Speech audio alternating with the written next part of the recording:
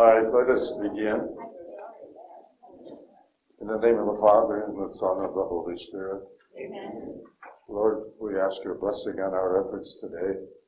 May the Holy Spirit help us to open our minds and our hearts and to inspire us for the purpose of hearing what you want us to hear.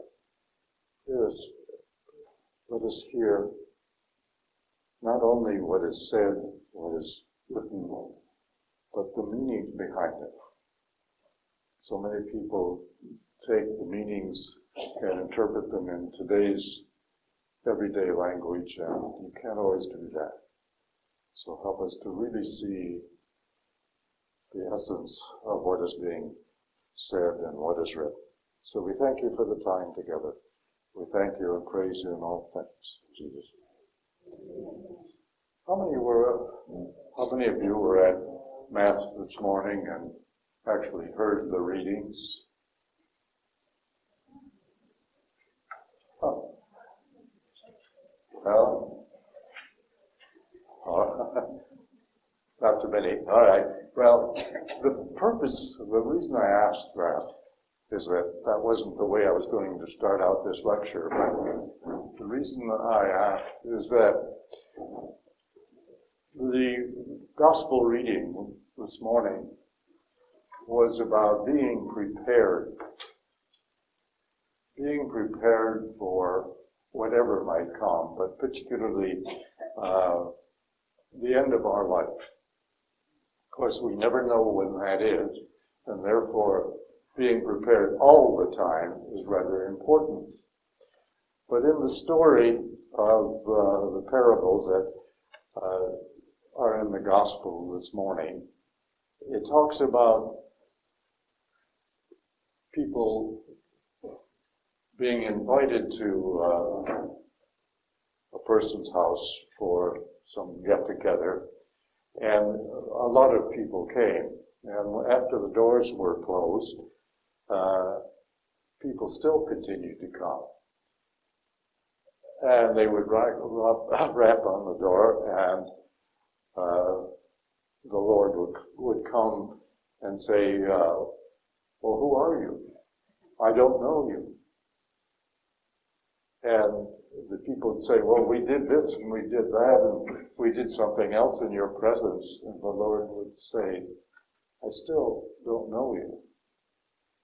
But the words in the gospel are, I don't know where you are from.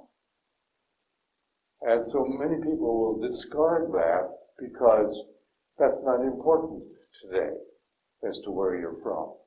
But at the time that the Gospels were written, that made up a great deal of who the person was, because they judged a person not only by what they saw and what they heard, but where he was from. So the person, the whole person, was included in that.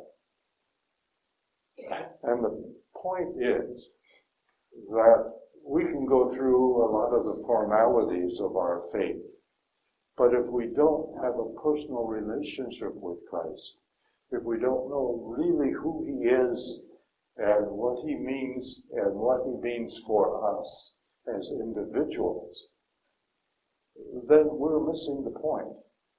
And unfortunately, so many people hearing that gospel will miss the point or discard it because knowing where a person is from is not that important today.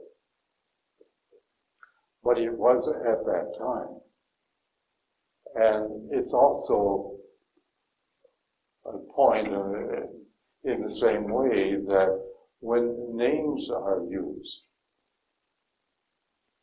names are very important in the Old Testament and the New Testament as well, but primarily in the Old Testament because a person is not only judged by his name, but the name, the word that he is being called, means a great deal more than just the Joe or Mary or the Pete or Sally or whatever it is. We take today names for granted. And names are put on little stickers or badges or whatever, and we go around and sort of showing our name very casually. And yet in the Old Testament and the early days of the New Testament, that was not the case. People did not go around exploiting just their name. Their name was guarded. And that's another way. If Jesus would get to know you personally by your name, and you being comfortable in talking to him by name, that cements a relationship. And that is what is really important. In today's lecture, we're not getting into that kind of detail, but there are other kinds of details that we really need to look at. Chapters 16 through 20 contain a variety of incidents, not always related to each other, but related in a way to what the Deuteronomists were trying to get the people of that time period, the 9th and 8th centuries BC, to see where they were profaning the teachings of Moses and the teachings of Judaism or God through Judaism. And that is what we're going to be studying today. They, on the surface, probably look like, well, that's the way it was at that time, and it's not important. But it is important, really, because though some of the situations may be unusual for us in today's society, we are doing many of the same things today that these people did way back in 3,000 years ago. So let us begin with chapter 16. Here we have in this chapter 3 different feast days. 3 different very important feast days to the people of that time period. And what we want to do is to take a look at why are they important and how were they celebrated and how did the people neglect celebrating him in the way that they should have, and what does that mean to us today?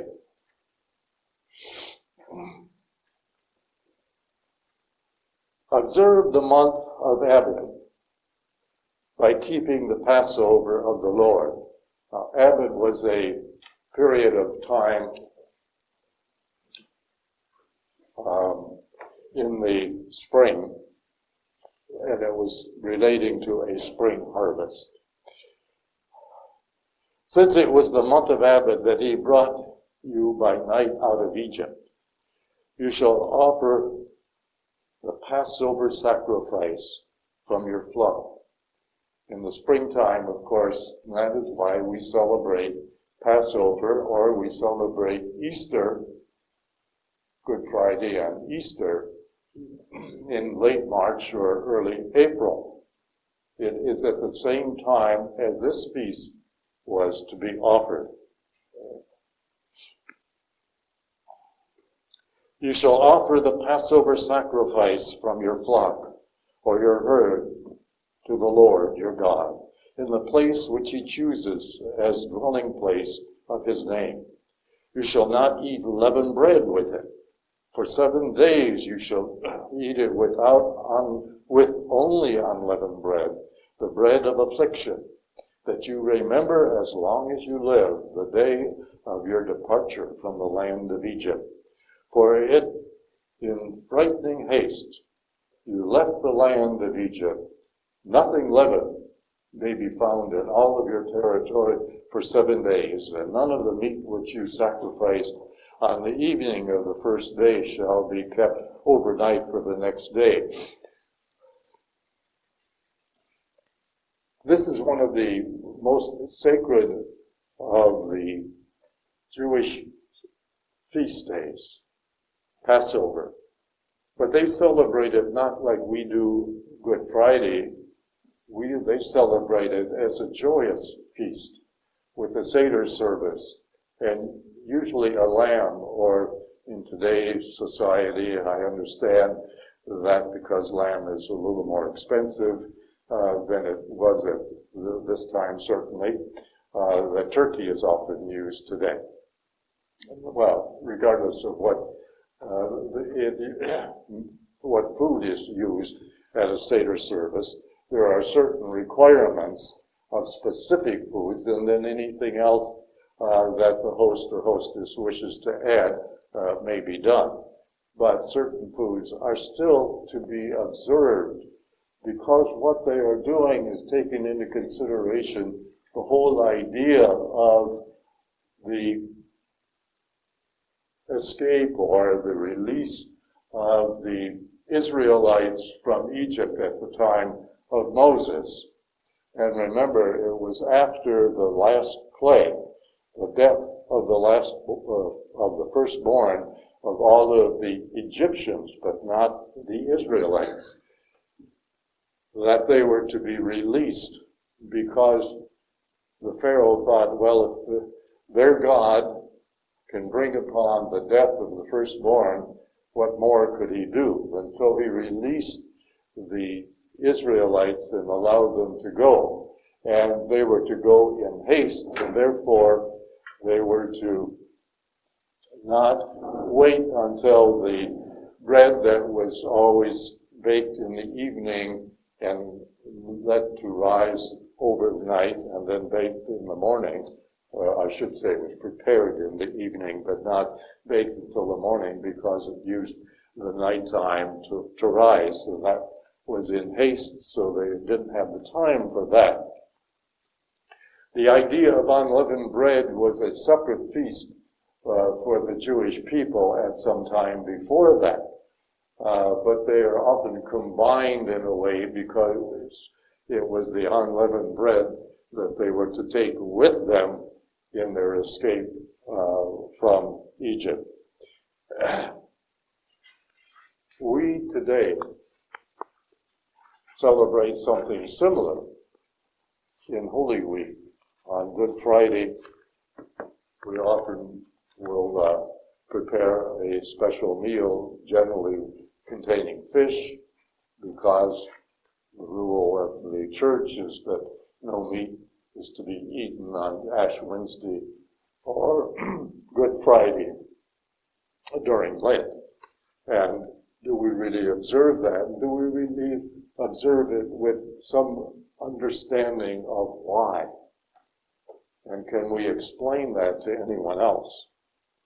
So Passover is an extremely important and probably the most important feast day in the Jewish faith. It also has another requirement, which I'll bring up in a few minutes. Excuse me. You may not sacrifice the Passover in just any of your communities, which the Lord your God gives you, only at the place which he chooses as the dwelling place of his name. Now, that was a contentious requirement, but it did not come into common usage until the time of King David, which is, roughly 500 years after Moses. And so, obviously, Moses could not have given this. Remember, this is part of a speech given or written by the Deuteronomist, and using the voice of Moses, but it was not written by Moses, nor actually prepared or spoken by Moses. Okay. You may not sacrifice the Passover at just any of the communities.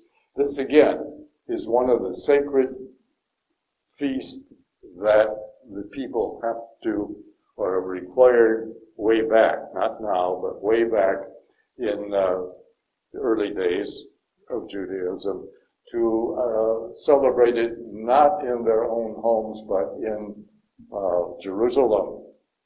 Well, that was not made a rule until, as I said, originally by King David, and then later followed not strictly because after the separation of the two of Israel into two different parts, the north and the south, that sort of gave way.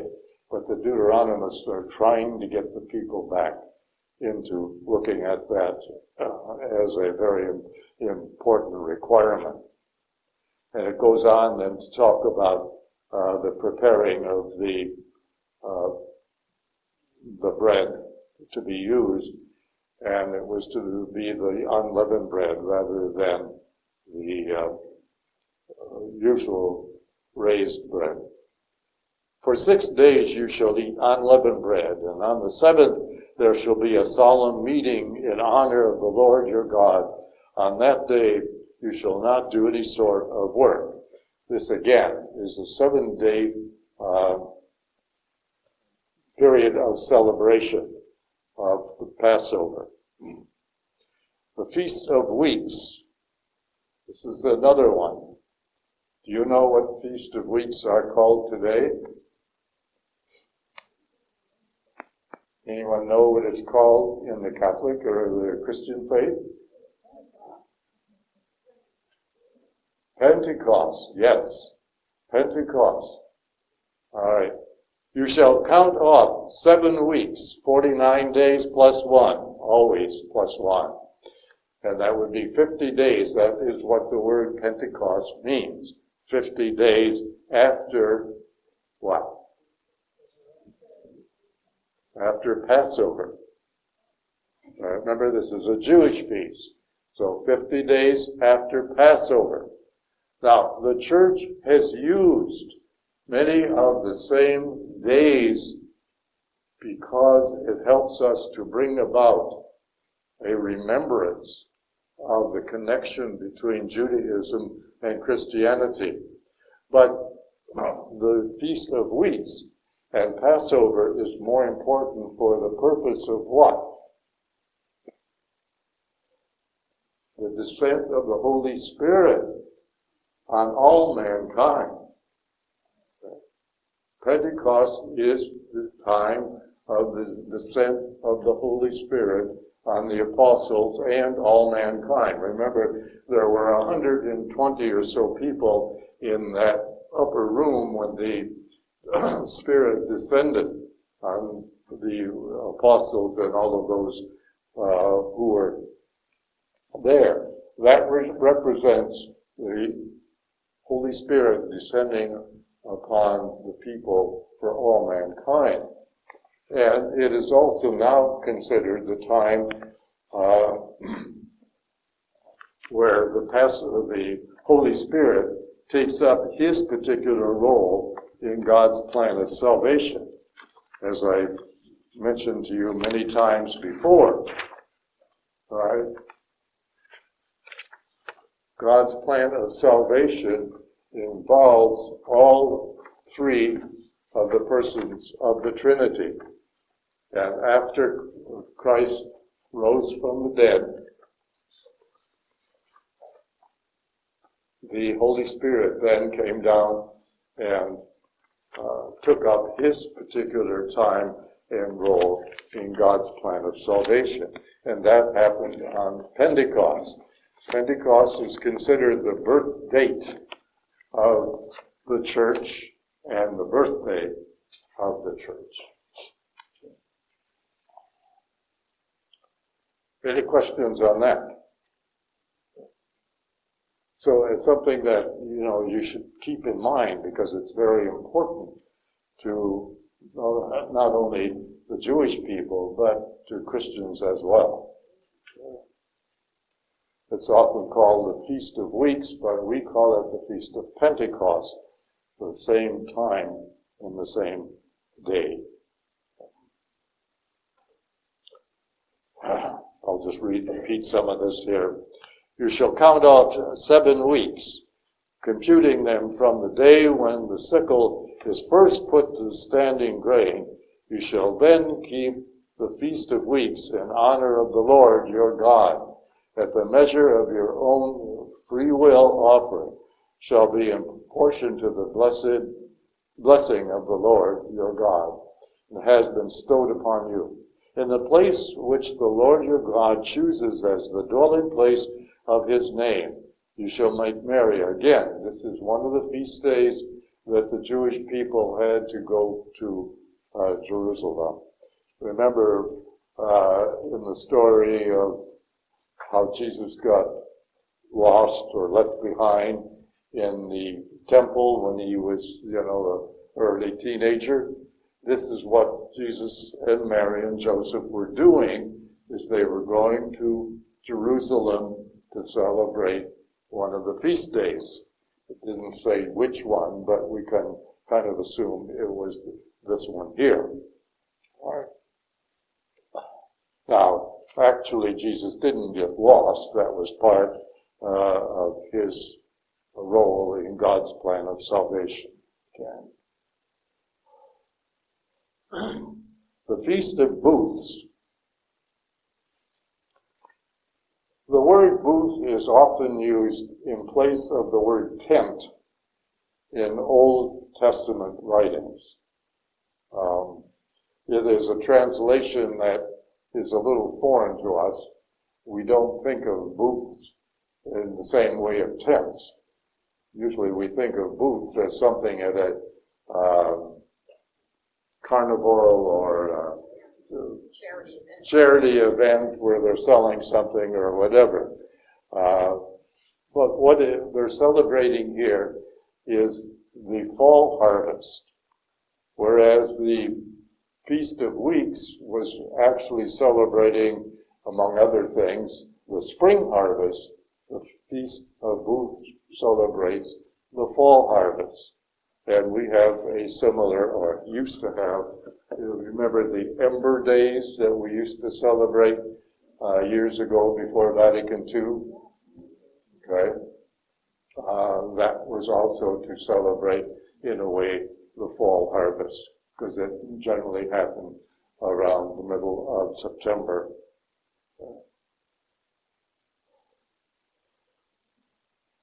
You shall celebrate the Feast of Booths for 7 days, and when you have gathered in the produce from your threshing floor and winepress, that is the harvest, you shall make merry at your feast together with your son and daughter, your male and female slave, and also the Levite, the alien, the orphan, and the widow who belong to your community. That is some of the not outcast necessarily, but those people who have been neglected by society in general. For 7 days you shall celebrate this pilgrim feast in honor of the Lord your God, in the place which he chooses, since the Lord your God has blessed you in all your crops and in all your undertakings. And you shall do naught but make merry. In other words, blessings and including blessing the Lord. 3 times a year then, every male among you shall appear before the Lord in Jerusalem. Although it's not mentioned here, that's implied. In the place which he chooses as the Feast of Unleavened Bread, the Feast of Weeks, and the Feast of Booths. All right, 3 times. No one shall appear before the Lord empty-handed, but each of you with as much as he can, in proportion to the blessings which the Lord your God has bestowed on you. Okay. So this is something that is very important, and it's in here because it has been neglected by the people in the 9th and 8th century. And that is why the Deuteronomists are trying to get the people to remember the importance of these particular celebrations, because they were important not only to the culture, but part of their religion. Now, we're going to get into a number of what appears to be unrelated subjects here, but again, it's the Deuteronomists who are trying to get the people to remember who they are and why they are because of God.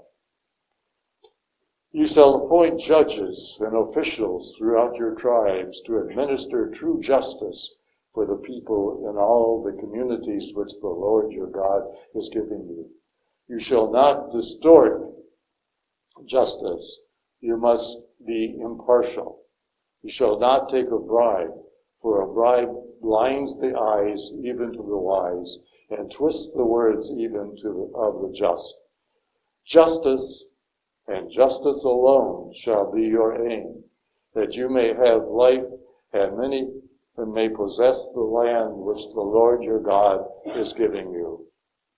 You shall not plant a sacred pole of any kind of wood beside the altar of the Lord your God, which you will build, nor shall you erect a pillar, a sacred pillar, such as the Lord your God detests. These were items that were common to the pagan countries and the peoples surrounding Israel. And there was a great deal of interaction, intermarriage, etc., of this people, and this is what the Deuteronomists were trying to remind the people, who was against the laws of Moses and against the teachings of Christ. So, to us, putting a pole someplace had very little meaning, unless you had a flag or something at the top of it. But that was not the case here with these people. They were profaning the laws of Christ, of God.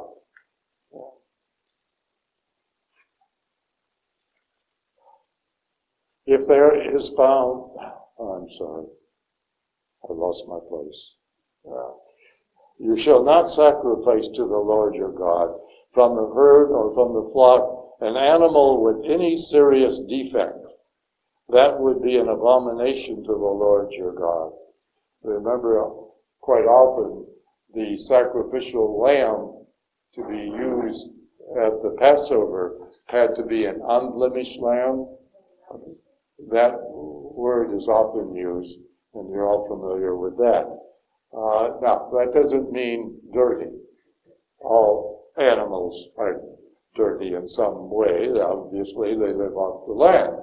What is being mentioned here is a lame or a sick or some deformed animal.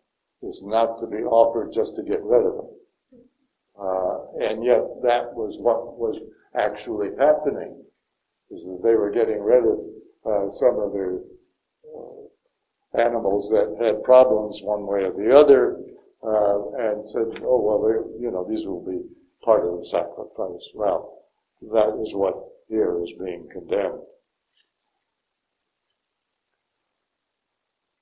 If there is found among you in any one of the communities which the Lord your God gives you, a man or a woman who does evil in the sight of the Lord your God and transgresses his covenant by serving other gods or by worshiping the sun or the moon or any of the hosts of the sky against my command, and if on being informed of it, you find by careful investigation that it is true and an established fact that this abomination has been committed in Israel, you shall bring the man or woman who has done,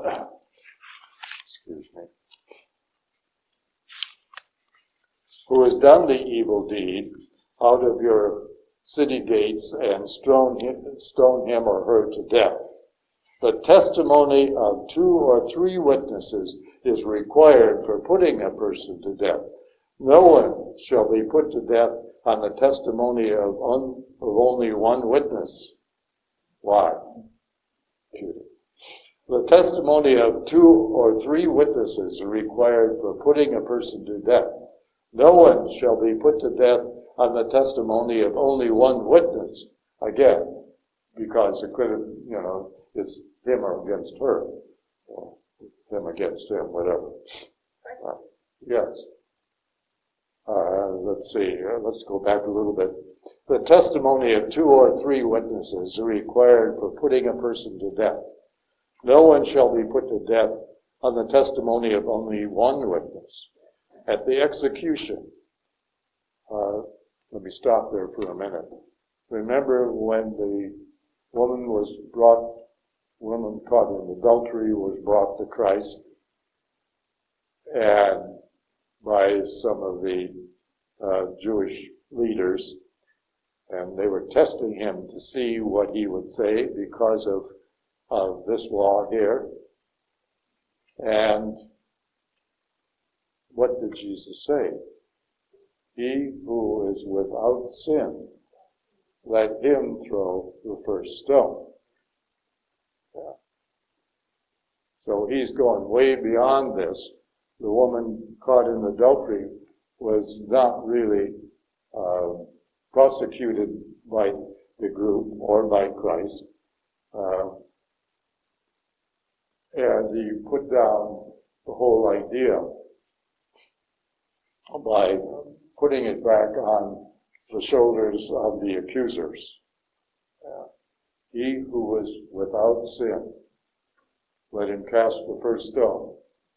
Connie, didn't you give me wasn't you the one that gave me the little stone one time? Yeah. Connie many years ago, gave me a little stone about so big where this is engraved, this statement is engraved on it. I still have that stone. Yeah, it's sort of a keepsake, a reminder. Don't accuse anybody unless you're sure of all of the facts. Okay. If in your own community there is a case at issue which proves too complicated for you to decide in a matter of bloodshed or of civil rights or of personal injury, you shall then go up to the place which the Lord your God chooses, to the Levitical priests, the Levites, the Levitical priests, or to the judge who is in office at that time. Remember, this was a time of transitions. There were so many Levites that they didn't all have this power that they once had in a much earlier time period. They shall study the case and then hand down to you their decisions, according to the decision that they give you in the place which the Lord chooses, and this would be Jerusalem again. You shall act, being careful to do exactly as they direct. You shall carry out the directions they give you, and the verdict they pronounce for you, without turning aside to the right or to the left from the decision that they hand down to you. Any man who has the insolence to refuse to listen to the priest who officiates there in the ministry of the Lord your God, or to the judge, shall die. Thus shall you purge the evil from your midst, and all the people, on hearing of it, shall fear and never again be so insolent. Well, there's a lot of little problems within that.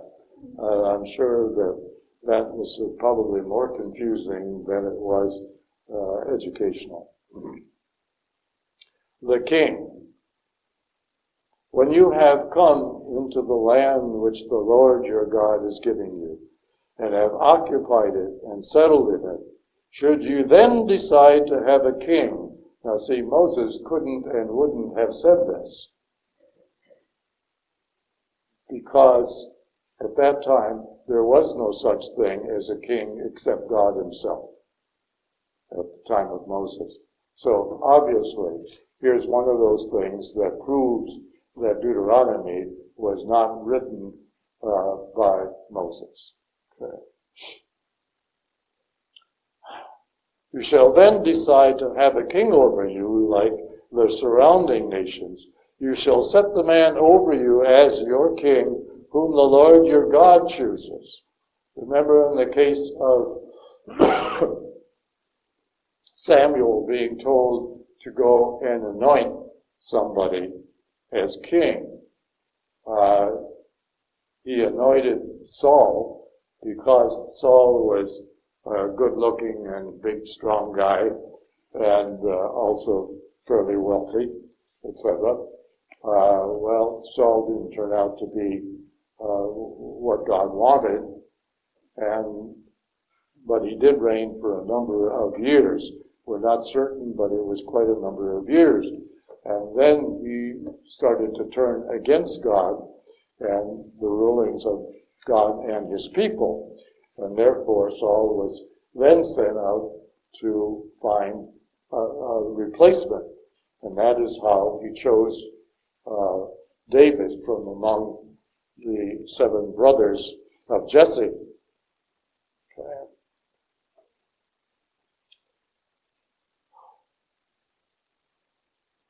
Let's see. You shall set the man over you as your king, whom the Lord your God chooses. In this case, God actually chose David by an indication and inspiration to Samuel. He whom you set over you as king must be your kinsman. Your kinsman, a foreigner who is not kin of yours, you may not set over him, but he shall not have a great number of horses, nor shall he make the people go back again to Egypt to require them against the Lord's warning that you must never go back that way. Neither shall he, that is the king, have a great number of wives. Well, that was one of the problems of Solomon, as we all know. Okay. See, what is being said here has kind of a twofold meaning. It is not just reminding the people of certain rules and regulations. It is actually criticizing the people of the northern kingdom because they were doing many of these things that were being condemned here.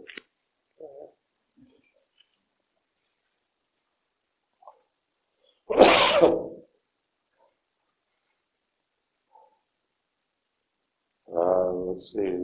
Neither shall he have a great number of wives, lest his heart be estranged, nor shall he accumulate a vast amount of silver or gold. And of course, Solomon's known for that. When he is enthroned in his kingdom, he shall have a copy of this law made from the scroll that is in the custody of the Levitical. He shall keep it with him and read it all the days of his life. Yeah, I bet. That he may learn to fear the Lord his God and to heed and fulfill all the words of this law and these statutes. Let him not become estranged from his countrymen through pride, nor turn aside to the right or to the left from these commandments. And then his descendants will enjoy a long reign in Israel. Well, his descendants didn't enjoy a long reign because each one got worse than the previous. Let me think this through again. All right, maybe we can talk afterwards. Thank you. All right, yeah. It is confusing because, again, these are words put in the mouth of Moses by a small group of people writing this 300 or 400 years, well, actually, 700 or 800 years after Moses. All right? It's like, let me think of a good analogy here.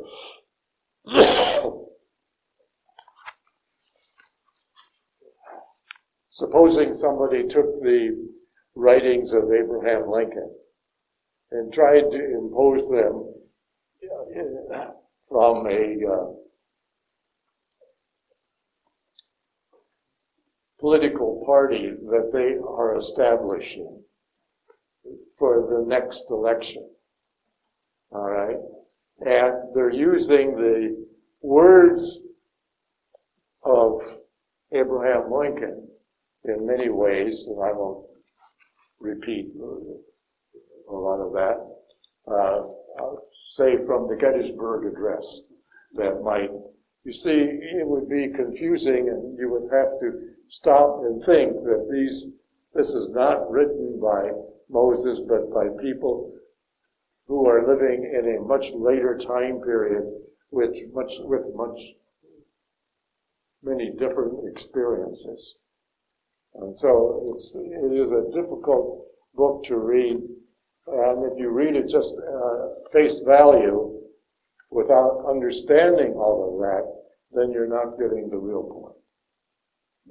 And it would sound like a lot of gibberish, or it would actually be conflicting with Exodus and Numbers and Leviticus.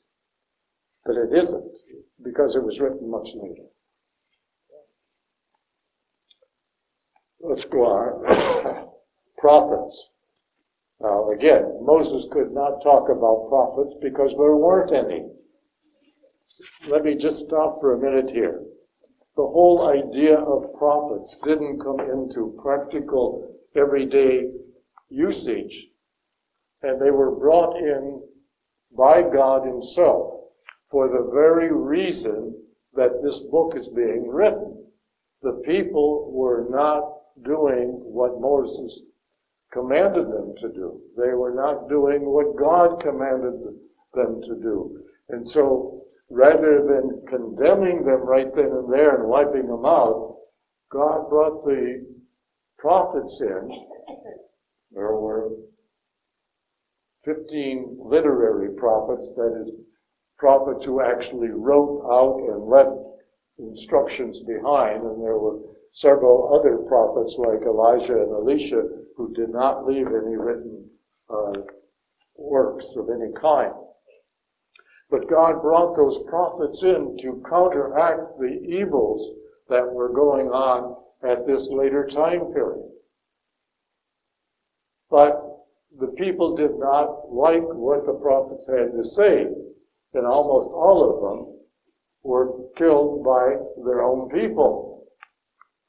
And so, because they were not being taken serious, the prophets died out after the Babylonian exile ended. There were a couple that remained, but with very little having to say. So the whole idea of prophets was something that was brought in at a much later time period than certainly Moses. And they lasted for about 500 years and then disappeared. Who are the prophets of today? Anybody?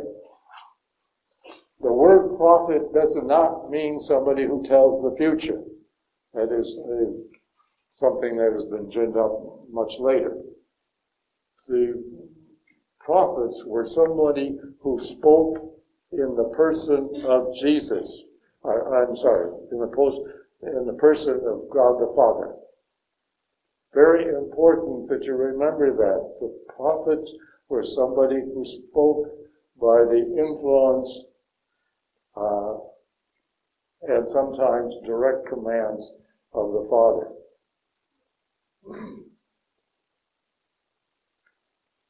But once they were totally ignored, it was like God saying, well, why bother? They're not obeying them anyways.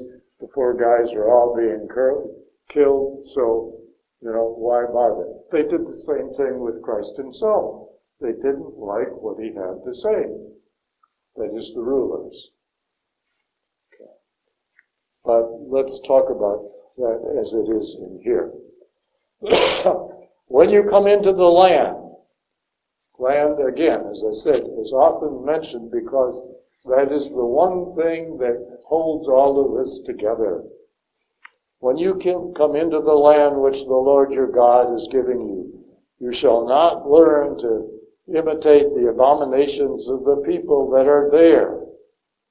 Let there not be found among you anyone who emulates his son or daughter emulates, in other words, slaughters or offers in a sacrifice, his son or daughter in fire, nor a fortune teller, soothsayer, charmer, diviner, or casters of spell, nor one who consults ghosts and spirits. Oh boy, Halloween is close. Yeah. Or seeks oracles from the dead. Anyone who does such things is an abomination to the Lord.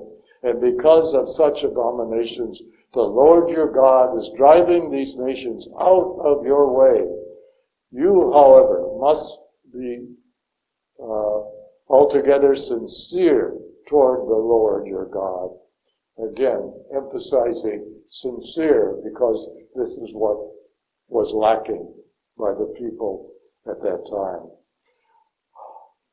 Though these nations whom you are to dispose listen to their soothsayers and fortune tellers, the Lord your God will not permit you to do so.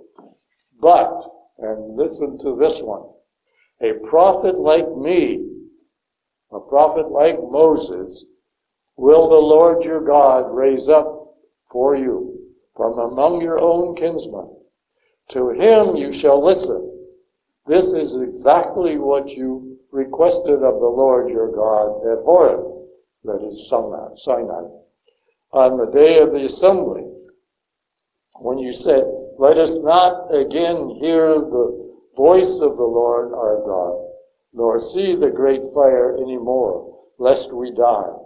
And the Lord said to Moses, this was well said. I will raise up for them a prophet like you, like Moses, from among their kinsmen, and will put my words into his mouth, and he shall tell them all that I command. Now, who is that? Jesus is the only one that could fulfill that particular prophecy. And this was taken very seriously by the people. This is one thing that at least got through to them. But, unfortunately, at the time of Christ, they felt that this was referring to a human individual who would then rout the Romans and again make the Jewish people, or Israel, or Judah, as it was called at the time, back into a sovereign country of its own. And that is not what God intended. And that is why Jesus was crucified, because he didn't tell the people what they wanted to hear. He didn't do for them what they wanted, and that was expel the Romans. And that was the main reason that he was crucified. Okay.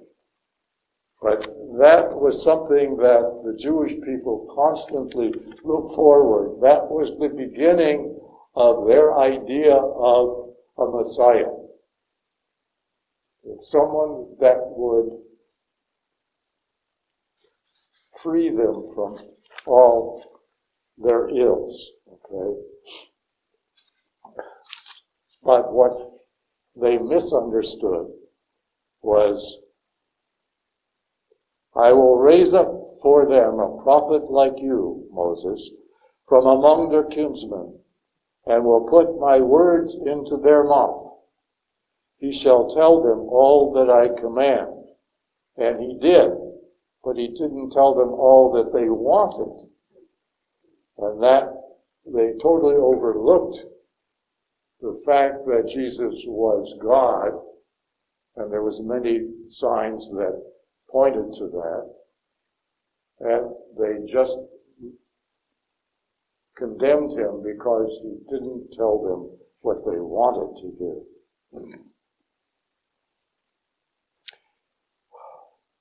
If any man will not listen to my words, which he speaks in my name, I myself will make him answer for it. But if a prophet presumes to speak in my name an oracle that I have not commanded him to speak, or speaks in the name of other gods, he shall die. Now, this actually did happen. Remember, Jezebel started a school for prophets, but she would tell them what they were to tell the people. And of course, if you read the second book of Kings, you know that Jezebel died a very gruesome death. If you say to yourself, how can we recognize an oracle which the Lord has spoken? Know that even though a prophet speaks in the name of the Lord, if his oracle is not fulfilled or verified, it is an oracle which the Lord did not speak. Amen. If you don't get what you want, it wasn't meant for you. The prophet has spoken it presumptuously, and you shall not fear of him. Any questions about that? Yes. Any other questions? Let's go on to chapter 19. Cities of refuge. I almost hate to talk about this particular chapter because we have today sanctuary cities. And there's a lot of pros and cons regarding that. And this, of course, is where it comes from. Okay. When the Lord your God removes the nations whose land he is giving you, and you take their place and are settled in their cities and houses, you shall set apart 3 cities in the land which the Lord your God is giving you to occupy. You shall thereby divide into 3 regions the land which the Lord your God will give you as a heritage, and so arrange the routes that every homicide will be able to find a refuge. That doesn't make sense. Let's go back up. You shall thereby divide into 3 regions the land which the Lord your God will give you as a heritage. So arrange the routes that every homicide will be able to find a refuge. It is in the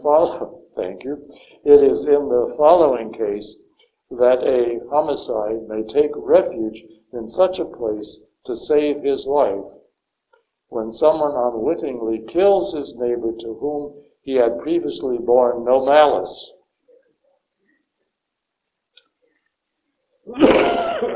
Well, let's say accidental.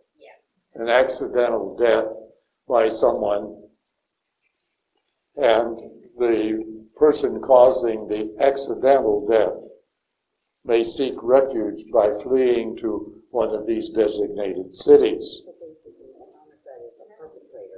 Yes. The word homicide should be homicider, and that would have been a little clearer.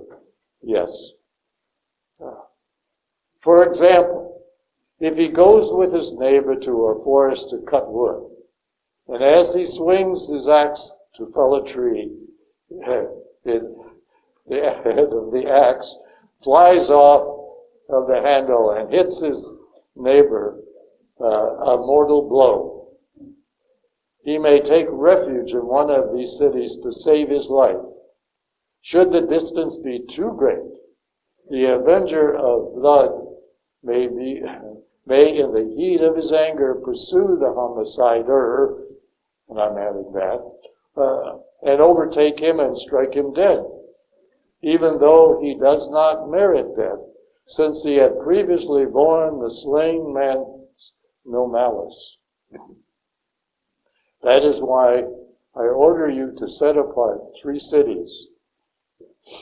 But if the Lord your God enlarges your territory as he swore to your father and gives you all the land he promised, your fathers, all the land he promised your fathers he would give you, in the event that you carefully observe all of these commandments, which I enjoin on you today, loving the Lord your God, and ever walking in his ways, then add 3 cities to these 3. Thus in the land which the Lord your God is giving you as a heritage, innocent blood will not be shed, and you will not become guilty of bloodshed. However, if someone lies in wait for his neighbor out of hatred for him and raises up against him, strikes him mortally, and then takes refuge in one of these cities, the elder of his own city shall send for him and have him taken, and shall hand him over to be slain by the avenger of blood. Do not look on him with pity, but purge from Israel the stain of shedding innocent blood, that you may prosper. Well, I tried to do some research on this, and they do mention 3 cities, but a subnote says no one knows where these 3 cities are, or ever were, or if they ever were. So we don't know whether this ever took place or not. But this is where the idea of the sanctuary cities that we have today, and of course I think certain people have made the whole state of California a sanctuary city in a way.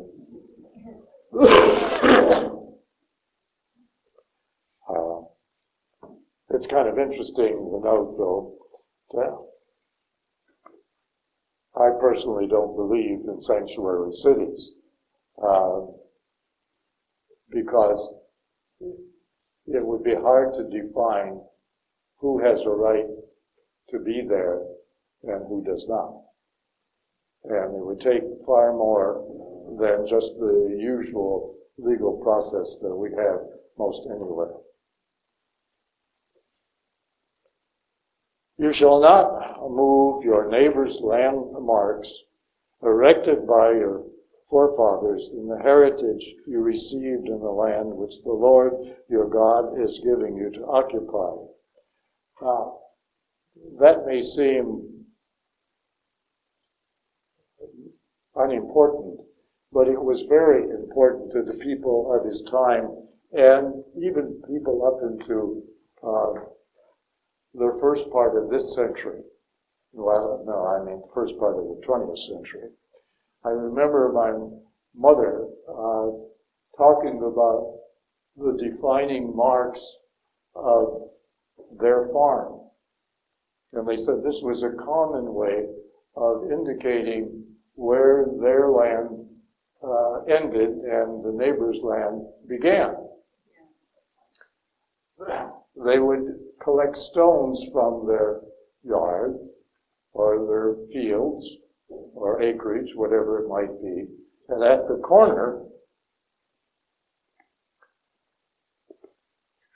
wherever the neighbor's property ended, they would pile stones in a certain way to indicate whose land that was. I don't know if you all can see that.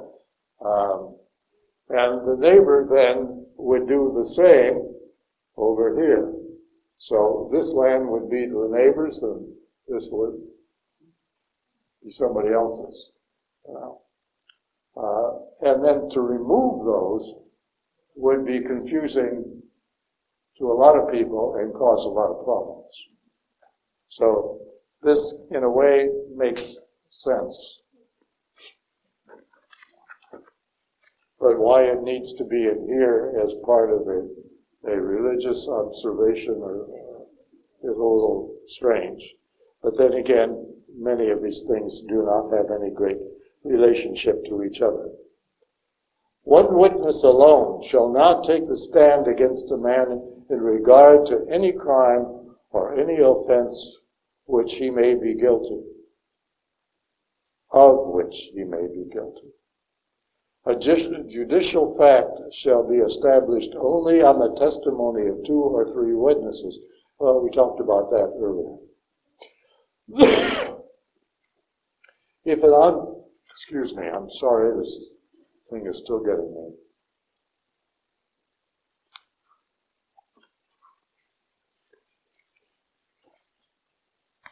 If an unjust witness takes the stand against a man to accuse him of a defection from the law, the 2 parties in the dispute shall appear before the Lord in the presence of the priests or judges in office at that time.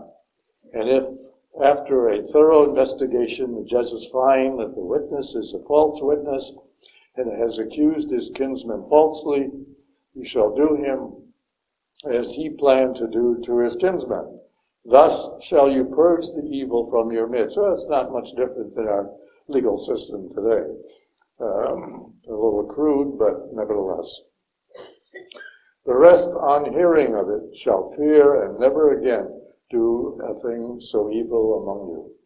Do not look on such a man with pity, for life for life, eye for eye, tooth for tooth, hand for hand, and foot for foot. Now, that is not meaning that if a person is wounded on the foot, that you're to cut the perpetrator's foot off. What this really means is that you are to go no further, that the punishment due to a crime, once convicted, his punishment can be no greater than the original crime. Now, of course, that might be difficult to judge or duplicate, but nevertheless, that's where it means. It doesn't mean if you have your tooth knocked out, somebody can go and knock the perpetrator's tooth out. No, that's not what it means.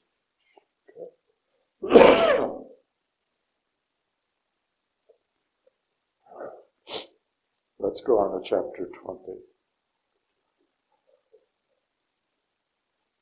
When you go out to war against your enemies, as you see horses and chariots and an army greater than your own, do not be afraid of them, for the Lord your God has brought you up from the land of Egypt and will be with you. When you are about to go into battle, the priest shall come forward and say to the soldiers, Hear, O Israel, today you are going into battle against your enemies. Be not weak-hearted or afraid. Be neither alarmed nor frightened by them, for it is the Lord your God who goes with you to fight for you against your enemies and give you victory. Anyways, it's a way of calling upon the Lord whenever we go into a dangerous situation, regardless of what it might be. Okay. Then the officials shall say to the soldiers, Is there anyone who has built a new house and not yet had the house warming? Let him return home, lest he die in battle. Can you imagine? You have 10 guys there going out to battle, and 8 of them raise their hands, I got a house warming.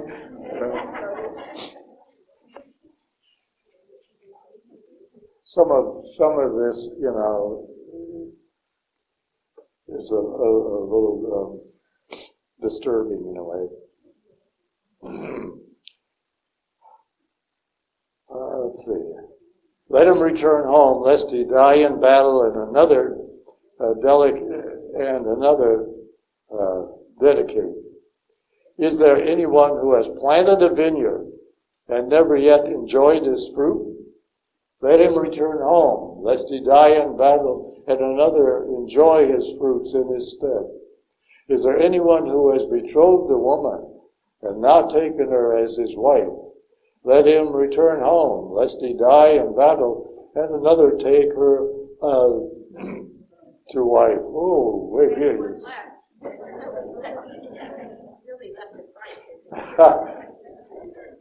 Well, as I said right at the beginning, some of this really doesn't fit us today, but we have to understand the purpose of how this book was written, or why it was written. When the officials had finished speaking to the soldiers, military officers shall be appointed over the army. Well, okay, what's left? No. Sure. Well, it makes sense, really. And you've got a point, Jennifer. Certain people, not everybody is fit to go into battle, obviously. And this is listing some of the reasons that a deferment could be granted. And it's making it legal, in a religious sense.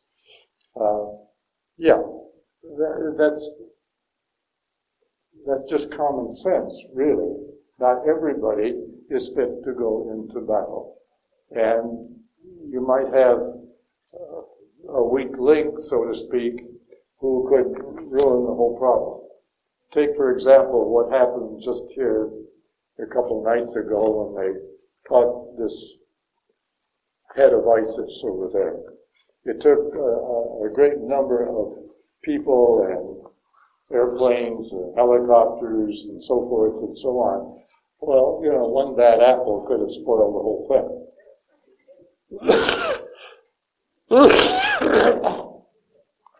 So it makes sense, but the way it's written here, it's a little amusing at times too.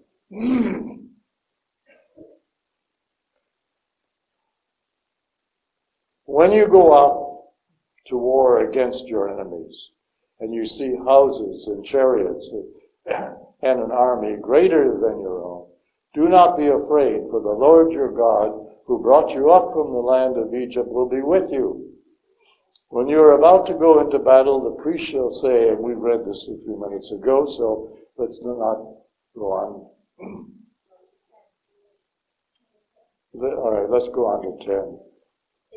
When you march up to attack a city, first offer it terms of peace. If it agrees to your terms of peace and opens its gates to you, all the people to be found in it shall serve you in forced labor. But if it refuses to make peace with you and instead offers you battle, lay siege to it, and your Lord your God,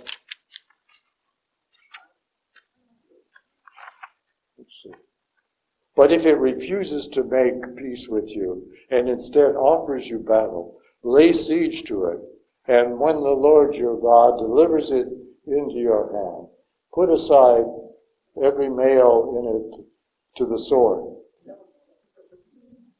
But the women and the children and livestock and all else in that is worth plundering, you may take as your booty, and you may use this plunder of your enemies, which the Lord your God has given you. Well, we had a lot of that in the time of Joshua, when Joshua came into the promised land for the first time.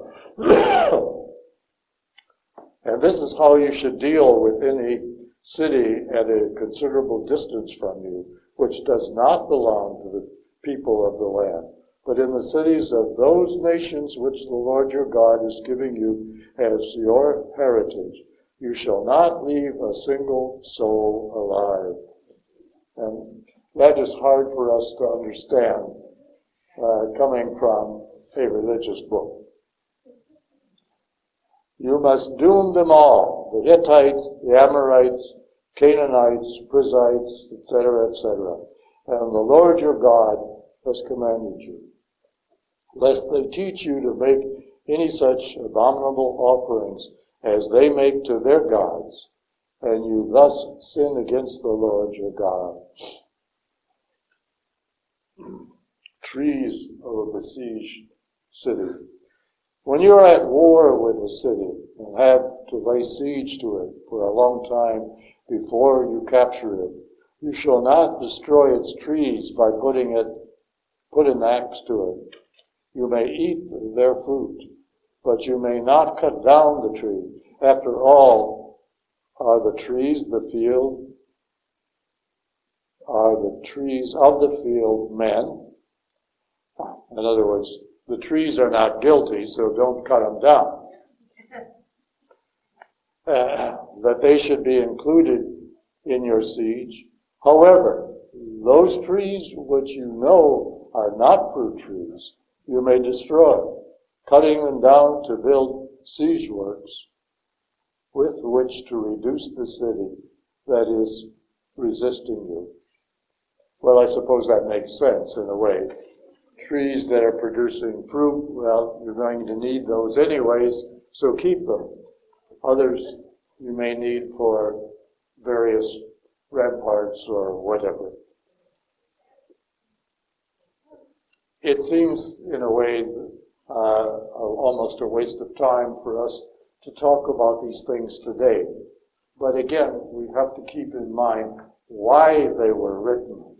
Not so much what is written, but why it was written.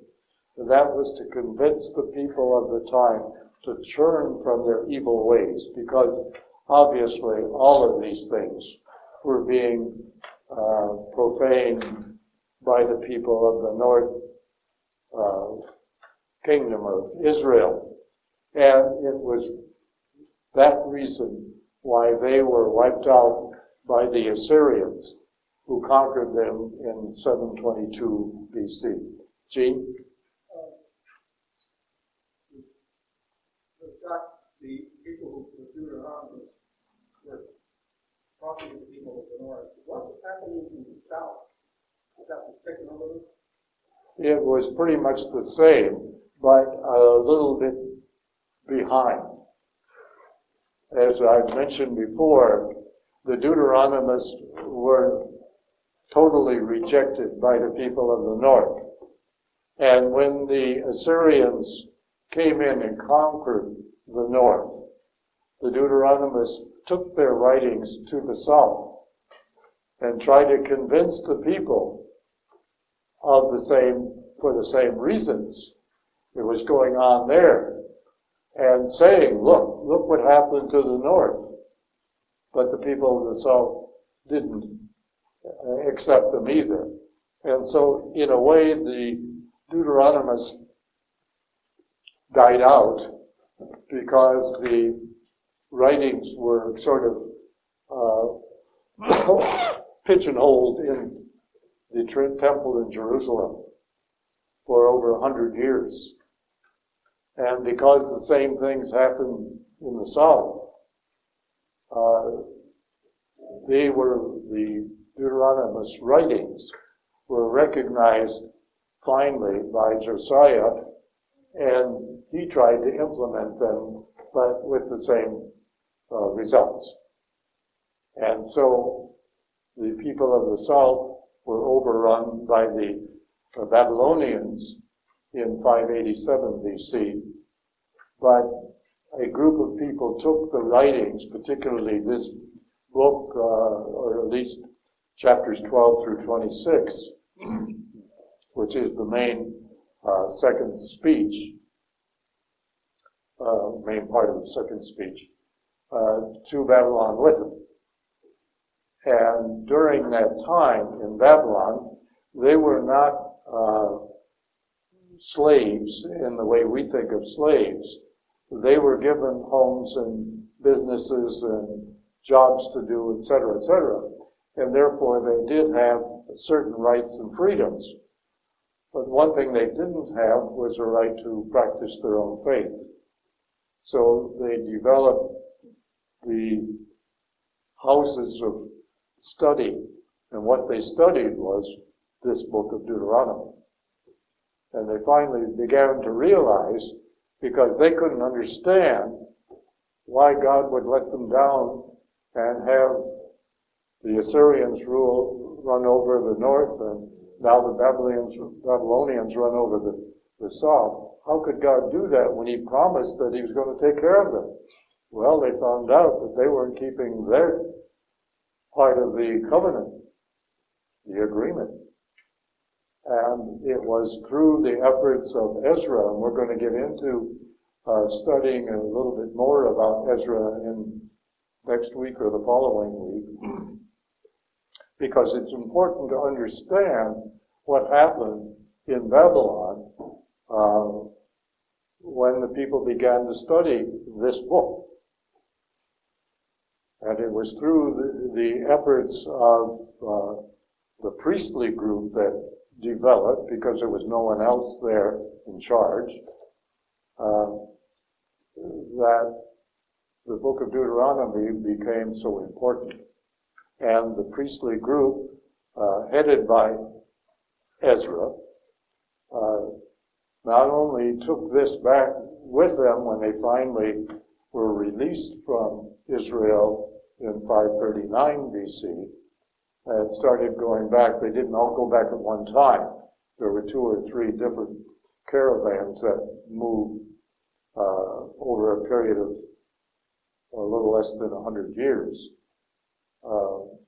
back to Judah, and that's where they began to be called Judahites, and eventually that broke down in more later times to Jew, and that began to be straightened out. So there's a whole history there that we will talk about in the next few weeks, stemming from the results of their time in Babylon.